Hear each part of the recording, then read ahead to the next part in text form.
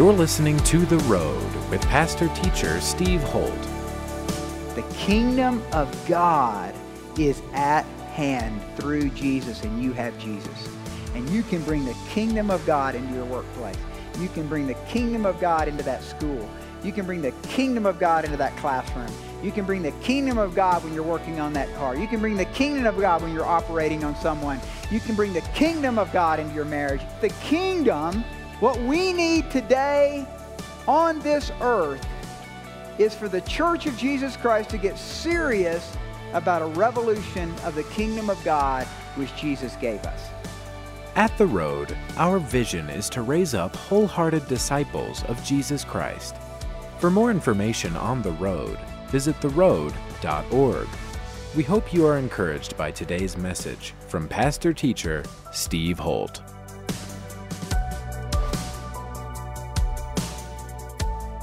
All right, turn in your Bibles to 1 Samuel 17. And as I challenged us last week, I want to challenge you with an imagination that God might give us today from an age-old story, David and Goliath. In the final chapter of Surprised by Joy, C.S. Lewis writes briefly on his transition from pure and simple theism to full-on faith in Christ. It was on a walk with J.R.R. Tolkien on Addison's Walk along the Thames River at Oxford. The subsequent discussion followed. The problem with Lewis, according to Tolkien, quote, lay not in his rational failure to understand the theory, but in his imaginative failure to grasp its significance. Tolkien argued that Lewis ought to approach the New Testament with the same sense of imaginative openness and expectation that he approached pagan myths in his professional studies. Quote, the story of Christ is simply a true myth. A myth working on us in the same way as others, Tolkien said. But with this tremendous difference, it really happened.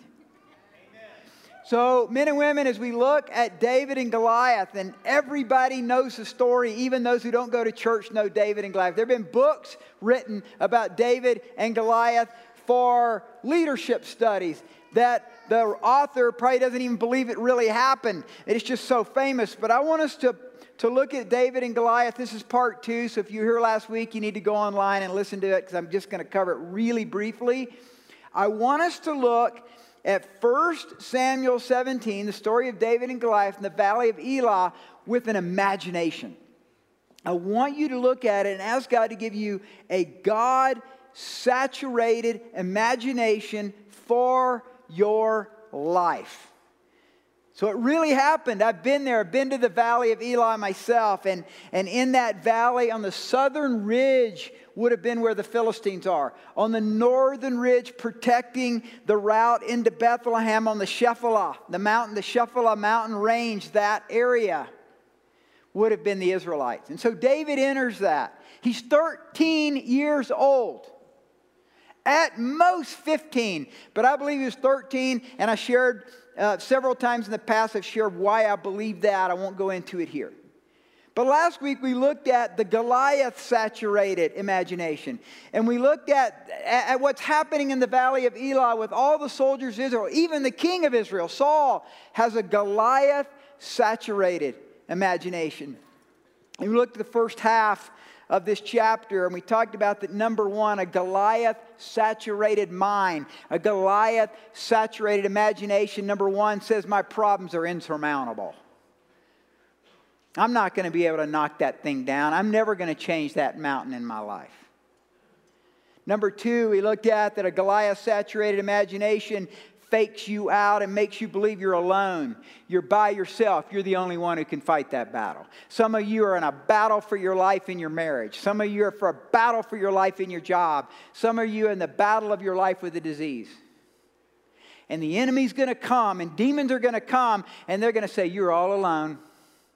This is all up to you. Remember, that's what Goliath said. He said, hey, where's the man? I want a man to come and fight me. Thirdly, a Goliath-saturated imagination always creates fear. always creates fear. Fear has anointing on it, church. Fear has anointing on it. It has there's an anointing of fear. And I shared with you last week that what faith is to God, fear is to Satan. So what God does to build faith in you to believe that you can move that mountain, whatever that problem is, Satan comes and he says, you can't move that mountain, but I'm going to create in you so much fear that you're going to run from your mountains of your life. And many Christians are in that place, aren't they? And so then we moved in and we started talking about a God-saturated imagination. What it means to enter the valleys of our life and to believe that God can do something.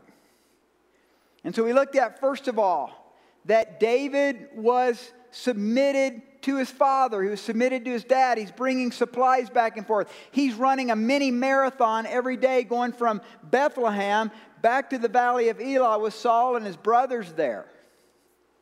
So he comes being faithful. And I said last week, men and women, be faithful at what God's called you to do. Start with being faithful. Don't always be looking for the next horizon. And I'm not saying don't have dreams and don't have vision. I'm saying whatever God's put you in, be all there. Be wholehearted. Be all in there. And I meet this all the time. People are kind of looking for the next horizon. If God does this and this is going to happen. And that's great. I'm not saying anything against not having vision, dream. I'm just saying be all in today. There's something about God gives us a little. And if we're faithful with that, He'll give us more. It always starts small. Men and women, faith always starts small. But it grows. It's the kingdom. We'll talk about this when we talk about the kingdom revolution. The kingdom always starts small. It's yeast in the loaf and it takes it over. And as you let God work in your life, as you're faithful with what He's called you to do, you stop the lying. You stop the embezzling. You stop the lust. You start walking in obedience and joy with Him. Watch out, man. Doors are going to open for you. They always open for people into influence when we're faithful with what we've been told to do by the Lord. So pick it up. So everybody in your Bibles, we're in 1 Samuel 17. We're going to pick it up here at verse 29. Probably one of the most supercharged verses of the whole story. It's supercharged right here. He says, David said, remember I talked about last week that there's always an older brother in your life. There's always an older brother in your life that says, you can't do that. That's never going to change. You've always been this way. And so that's what Eliab does. We read that last week. Eliab said, what are you talking about, you insolent younger brother that dad doesn't even like and didn't even call you in when Samuel came and everybody knows I'm the tallest and the best looking and I'm the mighty man of God. What are you doing here? Just bringing a little cheese and crackers from Dad, you little wimp. And right, if you don't have some people in your life that treat you that way, you're not doing enough. You need to get out more often, man. I'll tell you, they're out there. They're ready to get you too. But look at the response of a 13-year-old to probably around a 30-year-old brother of his. He says, well, what have I done? Verse 29, what have I done? I just asked the question, hey, don't you want to get free? Don't you want to have no more taxes? Remember that was kind of the exchange that happened there with Saul. He says this, is there not a cause? Hello, is there not a cause? And I think if we were to put words in his mouth, David's saying, is there not a cause worth dying for? Talk about you guys standing around shouting and screaming for 40 days and 40 nights with Goliath doing nothing. Because that's the anointing of fear. The anointing of fear is always passivity. The anointing of fear is always passivity. And if there's a thing that we as men struggle with the most, I think, in our spiritual life is being passive. And letting things just move along instead of becoming active with faith to change those things. And it takes a lot of courage. It takes a lot of courage to do that. So here's the second point. First one, be faithful. We talked about that last week. Number 2, a God-saturated imagination is becoming a worshiper first. David is conditioned as a worshiper. David got his God-saturated, Holy Spirit-saturated, the God of the impossible saturated imagination by being a worshiper first. Listen, men and women, this is really important. He was not conditioned in the valley of Elah. He was conditioned on the hills of Bethlehem.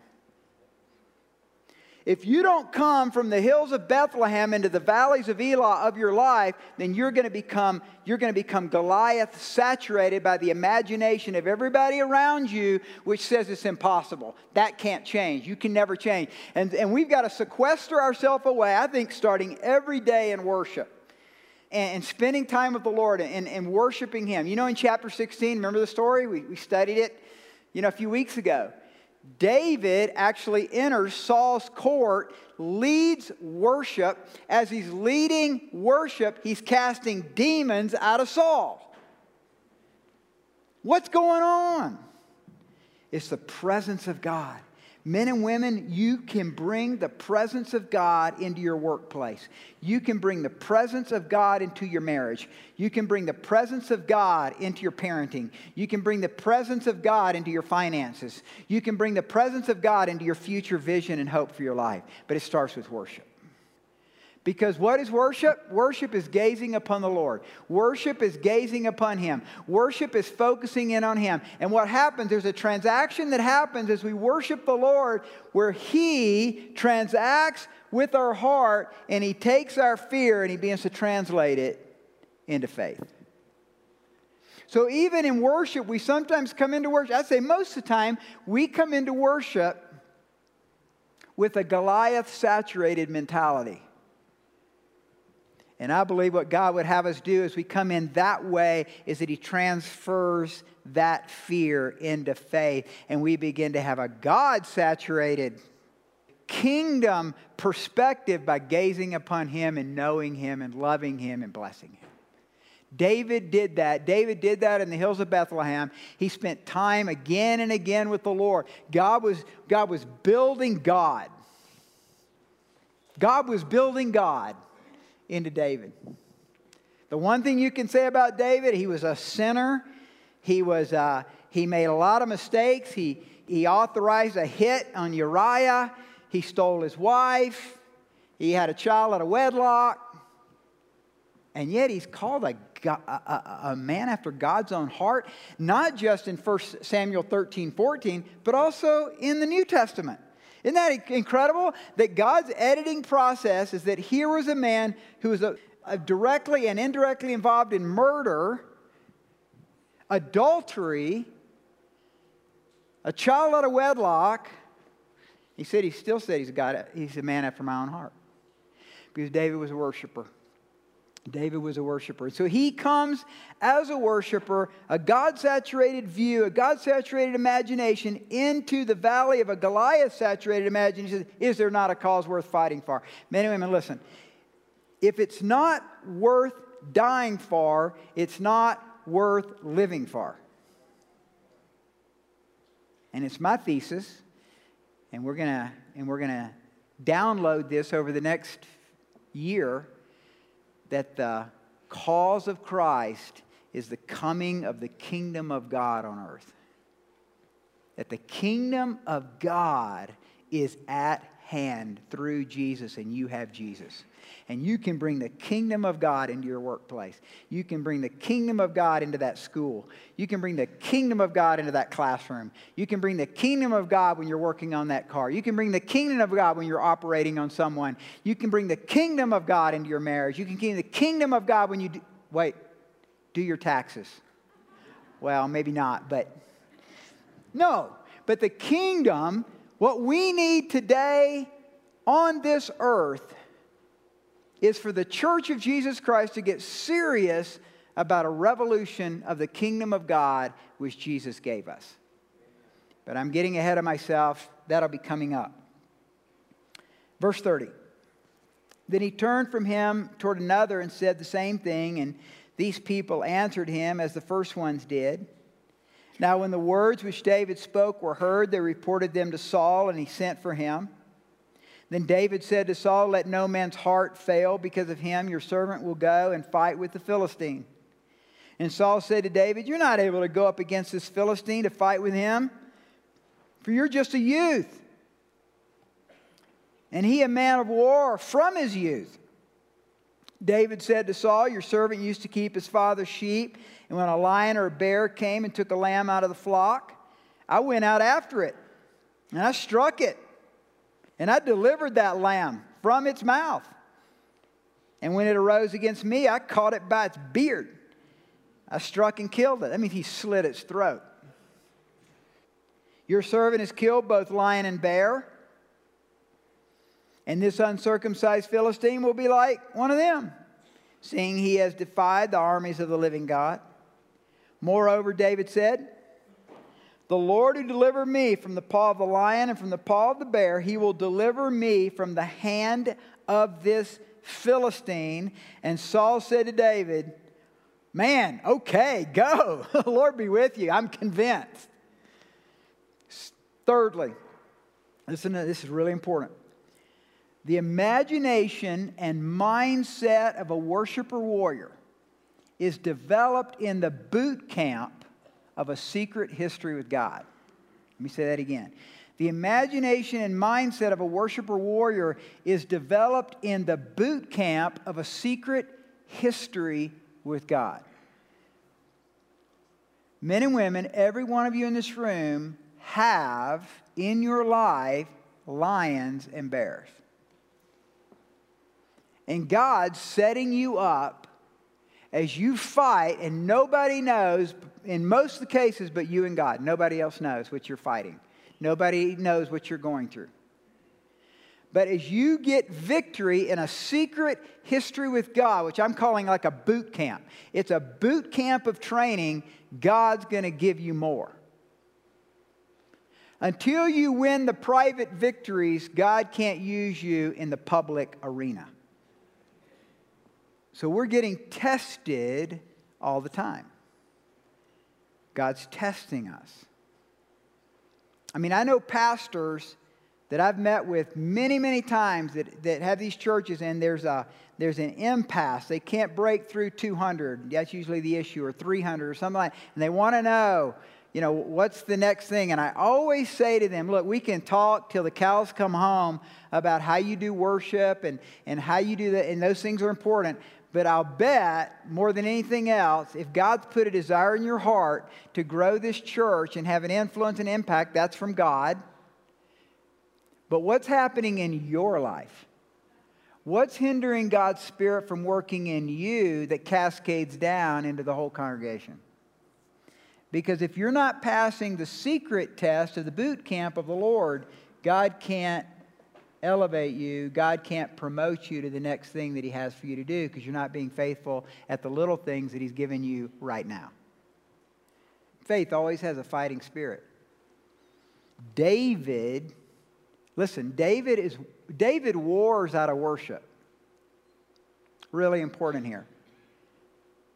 When we talk about being a word-rooted, spirit-alive, culturally engaged church, what I want us to understand here at this church, at the Road, is that if God is calling us into cultural engagement, whether it be political, education, business, whatever, and you're not a worshiper first, you're going to get angry, bitter, and too fierce.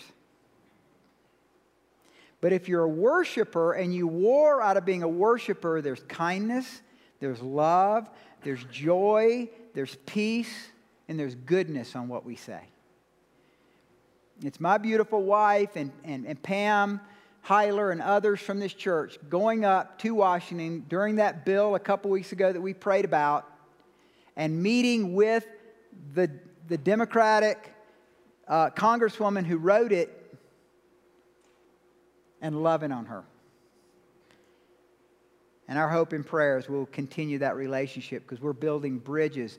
That's the kingdom of God revolution. Not shouting at people, not wagging our finger at people and screaming at them. That does no good. You know what that is? You know what that is? That's Peter with the sword in the garden. So they all come in, all the soldiers and all the flames and everything, and Peter pulls out a sword and whacks off the ear of the servant. And Jesus said, well, if you want to live by the sword, you're going to die by the sword. And then he heals the guy's ear. Talk about a waste of energy. But Jesus came loving the sinner. Jesus came caring for those that were making decisions that we wouldn't agree with. And over the next few centuries, Asia Minor was taken over by Christianity. Rome was taken over by Christianity. It spread all up into Europe and across the British Isles. And when the Puritans and the Pilgrims came here, they wanted to build a holy nation. A nation where the nations of the world would flock for freedom. I'm studying American history with my son right now. We homeschool him, and man, we're just having a blast going through it. Because here's what it does. Man, do you realize how screwed up our country has been through the centuries, and somehow we figured it out? I mean, God's grace really has been shed upon us. Because there have been a lot of big impasses. And I'll just say this, and I'm getting off a little, but the years of 1850, I would say it's probably from the gold rush in California, from 1849 to 1861, the beginning of the Civil War, feels all very much like what we're going through right now. And I could explain that at another time. But we worship out of the boot camp of a secret history with God. Verse 38. So Saul clothed David with his armor, and he put a bronze helmet on his head. He also clothed him with a coat of mail. Now we know, this is interesting, because I think our impression of David is he wasn't super tall, or it would have been mentioned, because when we talk about Saul, when he was being anointed king, they said he was taller, head and shoulders above everybody else. So think about this. 13-year-old kid, he's not even fully grown yet. And he's trying to put on Saul's armor. David fastened his sword to his armor and tried to walk. This would be so funny if there was a movie about this. For he had not tested them. And David said to Saul, I'm a hobbit. No, I'm not kidding.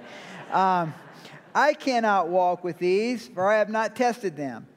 So David took them off. Then he took his staff in his hand. He chose for himself 5 smooth stones from the brook. He put them in the shepherd's bag and a pouch which he had, and his sling was in his hand, and he drew near to the Philistine. Men and women, God has uniquely qualified each of you for something that he has for you to do. Number 4. The God-saturated imagination believes I have a unique assignment from God and a unique stone he has given me. Man, woman, or child in this room, whatever your race, whatever your education, whatever your background, whatever failures you've had in your life, whatever shame you've gone through in your life, God has an assignment for you. And he has given you a unique stone for you to pick up that will make you what God has called you to be before you were even born. And he gave you certain talents, and he gave you certain skills, and he gave you a unique way of looking at life, often formed by the background that you had. As muddled and as muddy and as crummy as some of it was, God was still forming you into the man and the woman that he wants you to be. And every one of us carries some kind of shame. And God's made you to be an overcomer. It almost seems like the more shame, the more anointing. And David, who's been shamed by his brothers, we know in chapter 16, he's not even noticed by his father when Samuel, the great prophet, came to his hometown, is the one that God's going to raise up. And then we studied earlier how even God had to say to Samuel, don't look at his appearance. I don't look at his appearance. Look back. You guys, look back at chapter 16, 7. 16:7. Look at chapter 16:7 of 1 Samuel. The Lord said to Samuel, do not look at his appearance or at his physical stature, because I have refused him, for the Lord does not see as man sees. For man looks at the outward appearance, but the Lord looks at the heart. You see, where many spend the majority of their time building up their resume, God's looking for men and women who are building up their heart. And He's testing you. And He's putting you in situations where you fail, where there's a demonized boss. If you haven't had a demonized boss yet, then it's coming.